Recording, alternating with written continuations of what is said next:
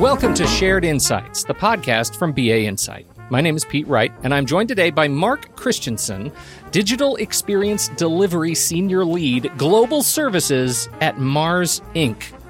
Mark is here to talk to us about data, mountains of data, and the constant challenge to stay ahead of the needs of tens of thousands of business associates at the company to help them do their jobs better. Mark, welcome to Shared Insights. Thanks, Pete. What does that title mean? What It's a big title. There's a lot of words in that title. That's a lot. Yeah, it is. Wait till you see the business card. Is it a front and back, or is it just like a trifold? It wraps. It wraps all the way around. So Mars has a digital workplace, and inside a digital workplace are three teams: Digital Experience, which is my team, and we do the custom development and kind of the user experience design. So we try to make associates happy. That's what our job is, and we call everybody at Mars an associate. So if you hear that a lot, that's our word for employees. Okay. There's no employees at Mars. We're all associates, and so we make associates happy through the user interface, making things slicker, easier to use. That kind of thing. And then the other two teams in Digital Workplace are Digital Collaboration. So those are guys that kind of run some of the big tools, Skype and Office 365 and such. And then we have Digital Adoption. And that team actually does, they're the non-nerds. They translate English to geek and back. And they go out there and they tell the Martians what's going on inside our group. And then they tell us what's going on out there and what their pain points are, and so we can see if we can address them. You refer to associates as Martians? Everybody at Mars does, yeah. I don't think I've ever been more excited. Where can I apply? Jobs.mars.com. Amazing, fantastic. Right. Let's set the context for us with this conversation. Let's start off with a story of your data challenges. What is it that what is the kind of data that you're building, and what are you trying to do with it to help folks? Well, I think we have the same challenge a lot of companies do. Shy of the fact that we're 106 years old, the company has been spending the last 30 or 40 years now, in the computer age, just amassing information. And one of our big challenges is what is going on in the market. That's a constant challenge at Mars and in most companies, just to understand the customer, understand what's going on in the world and how that impacts our business. So what's been going on over the last few years is we've just been piling up data, and usually faster than we can read it, and more in more formats than we can read. So what's going on now is there's a big push to change things, be able to create insights off of the data, and that's to make it readable, which I say is kind of the data is first, and then you actually have to make it into information. So that's something you can consume, and then you can turn it into knowledge, is something you can act on. And those are the factors that we're really working on now, is with machine learning and high-end analytics packages, BI. We're really trying to just understand what we're being told, what we might not see, and the computers are now able to kind of show us what the patterns are. So that's kind of what we're doing, is just looking at it and saying, how do we take that intelligence and look at things and not just do ask and answer, what do we think we know, and then try to prove that out, but try to find out what are the patterns we probably aren't seeing in the information, and then take that and learn from it, and then be able to act on it proactively. Throwing these, machine learning and all these the kinds of new tools to interpret the data is one thing. How do you talk about the scale of data that you're talking about? When you talk about mountains of data, how much data are you talking about? Wow, I probably would have to get the engineering team involved on that discussion. So we're currently working on what's termed in the business a data lake, and I have a feeling, living here in Chicago, it's probably bigger than Lake Michigan. We're talking about a global company that works with people all over. We're in 80 countries, over 500 locations. Each one of those is just pulling data, is just creating data, is working with vendors that are actually helping us generating data. We're partnering with other people for data. So it's staggering, the amount of information that's coming in. And one of the things that's a real challenge at Mars is the time to get to it all. How do you find the time to sift through all this information, and even if you can make it accessible? And so that's one of the big challenges, is just trying to find ways to make the data accessible, the ways to make data relatable to each other, so one pile of data, matches something else in the other. Otherwise, you're looking at things in silos. So it's a real challenge. Right. Well, and that actually gets to the question, right? That you have so much data, and the average associate can only take in and process so much. So how do you find a way to make this data useful? How do you approach the data in a way that it is actually of utility to the people who need it when they need it? Well, so Mars has really made a push into digital. And, to the point where last year when our CIO retired, we brought in a new CIO and changed the term. So he's now the Chief Digital Officer. And that tells you what Mars is trying to do in the market digitally across the entire business, everything. Digital isn't a seat at the table. It is the table, as he likes to say. So we keep that in mind. And we're developing a massive analytics piece to look at, use different tools. And right now there's a lot of experimentation going on at Mars, from Power BI, Tableau. Once you start to look at the data, you have to look at what ways we can get friendly. So we've got the human piece of this. We've got the BI piece. How can I look at graphs and charts and things and see it? But then we've got the machine learning, which is how do we teach a machine to see patterns that we can't in data faster than we can process it, and in ways that are more friendly to the computers. And I think that's probably where we're spending the most time and energy, is trying to see what we can do on the machine learning side, because we really feel like people are going to be able to act on the data, but the machines are going to be able to actually go through and understand. So really teaching the machines the patterns we expect to see, the pieces that it needs to see, and then have it pull out the insights. And I think that's, for us, that's kind of the brass ring right now. How do you assess where the pain points are for your associates in terms of, you use the word friendly. I mean, in terms of having folks sit down, 8:00 in the morning, day one, and feel where their pain is. Is it around, bringing in different sources of data from different discrete systems? Is it, putting a friendly front end face on multiple systems, tying them together? What does that look like? Humans are visual animals. We don't react well to a big spreadsheet of data. We don't see the patterns that way. And as I sit and look at waveforms, it's all patterns.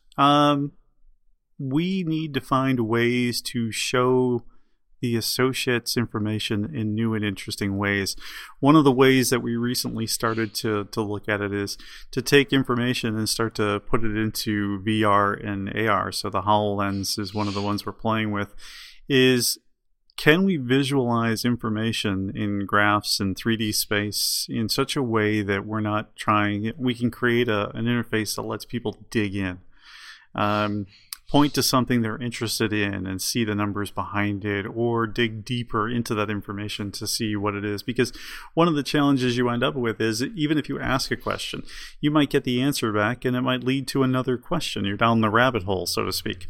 So that's one of the things I think we're trying to do, is how do we make information approachable and digestible? And this is probably one of the biggest things that we're just trying to get our head around it. And there's a lot of experimentation at Mars. We're getting our hands on a lot of different technology and pressing the boundary in a number of different ways. But I guess one of the things that we try to do is listen more. We're doing more of what we call zero distance to customer, and that applies not only in the marketplace, with trying to understand who we are, who's consuming our products, but it also comes back to what we do at Mars, for the associates. How do we get zero distance to the customer, our fellow associates, people that we talk to all the time, understand what they're trying to find out, so we can create the proper insights. So let's talk a little bit about that. I mean, how are you using analytics internally to determine more accurately what your associates are looking for? You triggered something for me. It's that old quote: people won't know what to ask for until you show them, right? I mean, they don't even know what they're asking for until you look at the data and show them what they're looking for. perfect example. So we're going through search analytics right now, and that's one of the big things that I've done in the last year for Mars is kind of get kind of a search engine for Mars, and we're building that out further. But we call that an ask and answer system. What we want to do is we want to create insights. We want to see what we can do to understand who's looking at this, and maybe offer something. Because you're doing this, we're going to offer you that because it makes sense. So what we're doing is something as simple as a word cloud and saying, what is it that people have been looking for in the last 24, 48, 30 days, whatever it is.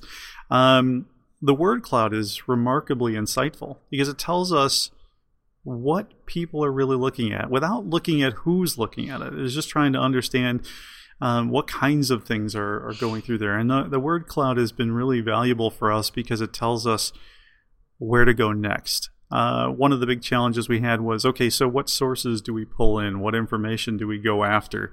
There's 1,100 websites or something in the network, and should we index them all? And do you drink from the fire hose? Or do we be very intentional about going after information and indexing just the sites based on need and interest? And so we decided to kind of let the associates be the guide. And we've watched over their shoulder. We look at these word clouds. We see that they're interested in HR type terms and certain things that come up in technical help. So these are the areas that we go after. And analytics is the only way that we can really understand. You can ask people what they're interested in, but you're going to have to pull. We've got 111,000 associates worldwide in multiple different languages, and we just can't get to them. There's 24 of us on the team. And so analytics really lets us drive it down to what are they doing, because even when you get into the interviews, sometimes what they tell you they're doing isn't exactly what they're doing. They don't even realize it.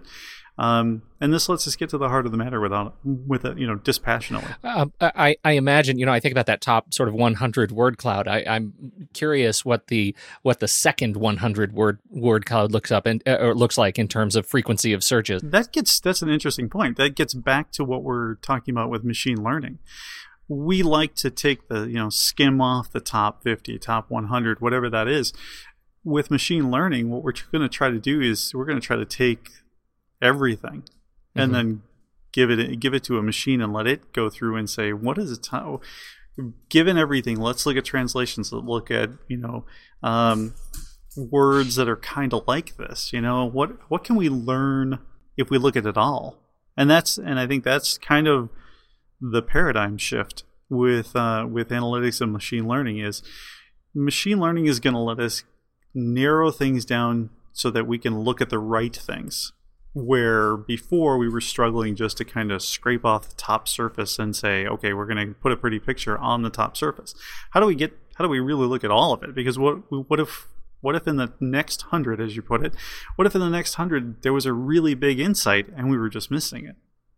What's your biggest surprise so far in doing this work? There's a real passion for the changes in the technology and making computers more understand us better. And I really thought that was an IT thing. All the nerds out there, right? We're huddled around a computer screen and getting excited about it. But really seeing the technology, is everywhere, and seeing that people really just want it. The technology is really kind of in everything. And there's a passion for people they want to get things done. They're not afraid of it anymore. They really want to use it to drive the subject and make themselves better, do things faster. It's interesting. You referred to Mars as a digital company earlier in our conversation, and I think that's a fascinating observation because I imagine from the outside it doesn't. I certainly wouldn't first think of Mars as a digital company, but hearing you talk about it and hearing the enthusiasm from your teams and tens of thousands, hundreds of thousands of associates who demonstrate for you that they're digital people and this is a digital company. That's got to be empowering to you. Oh, absolutely. I mean, we've got, I would say out of the 110,000 associates, about 50 or 60,000 of them are business associates. So they use technology on a regular basis. Others are in the plant, but it's staggering. You go to one of our plants, and whether you're making dog food or Skittles, it's there's technology that's everywhere. It's Internet of Things devices reporting different stuff on the floor. We just did something to say, when you change product line information, how do you do that? How do we make that get away from printed sheets and turn that into augmented reality solutions? So it's changing everything about our company. And for a company that is, foods, grains, confection, pet care, it's an interesting piece to say, we're doing really digital things. Our new CDO came in last year and he said, okay, so Mars is a 106-year-old company. They're going to have dinosaur processes. We're going to go in here. We're going to talk about VR. And we were like, hey, we're doing that. and then he was like, oh, you guys have an open floor plan. Nobody has an office. You guys followed from Google and Amazon. And the person that was walking around said, this has been this way for as long as I've been here. I've been here for 30 years. So I think that was the big thing, is Mars is... It's promoted its brands for a long time and not really talked about Mars as a company. And now we're finally in a position where we're really kind of saying we really want to bring talent and really have that energy. And what we're doing with the scale of the company that we have is pretty impressive. I'm extremely proud to work there, and it's just it's amazing to see at this scale a company that can move this fast, going from a mandated typical process of we're going to build something, it's going to be 18 months and you pour $1 million into it, to the attitude that our new CDO says is, I don't want anything to go over 3 months. I want to move fast. I want this stuff to be application type, where we say it'll be rough around the edges, but we'll give it to you in 3 months or less, and let the associates decide if this lives or dies. And I think that's a huge change for a company our size. So what's next for a company your size, for a company that is clearly a digital company? What are the things that are on your hot list that you feel you're in a position to help continue to develop and improve at Mars? As I mentioned, machine learning is huge. That is a crazy subject going on. So AI, machine learning, being close to the customer, we really kind of pride ourselves on the personal angle. Don't get too wrapped up, but I think the excitement is in the next generation technologies. VR and AR, as odd as it sounds, and doing some augmented reality pieces really got everybody really excited. I'm really pleased to kind of be working in that space and seeing what we can do. But there's a lot of people. We have a very robust Yammer social networking groups that bring up new things all the time. And we're really fortunate to have a leadership that is fostering those things and saying, you typically bring these up and say, hey, this is a cool new thing. And then they say, great, when can I see a demo? Instead of where's the business case or where's the use case? They really want to see us drive and succeed. And so next gen technologies, that's kind of what Mars is working on. That's fantastic. That sounds like you're in a lucky position. Absolutely. No, like I said, I wake up every day and I work long days, and I never complain, because my mother always said, find something you love to do and then find someone stupid enough to pay you for it. And no, while I love Mars and they're not stupid, they pay me for it, and I love to do it. And it's really, it makes the passion and makes the energy just easy to come by. Where do you, or I should say, is there a place where you send folks, external folks, to learn more about what's going on in the business of Mars, not just about the products? Mars.com has a lot of information, and then we have a number of offshoot sites. I mean, we're Sustainable in a Generation is one of the huge initiatives. Mars last year announced putting $1 billion towards sustainability after the Paris stuff, and just said let's do it and lead the pack. So there's a lot of information there, different things. You can definitely just go to Mars.com, but we're very active on Facebook and Twitter and many of the other social media. Well, this has been fantastic, Mark Christensen. Thank you so much for sitting down to talk with us today and our audience at Shared Insights. It sounds like you've got a lot to teach. Thanks a lot. I appreciate it, and always happy to talk about Mars. And you're a Martian. And I can say that I did that today. That's my highlight. I interviewed a Martian. There you go. Thank you, everybody, for downloading and listening to this show. We sure appreciate you finding us. You can subscribe to the show for free in Apple Podcasts or iTunes, anywhere the finer podcasts are served. Of course, you can download each and every episode over at our website at bainsight.com.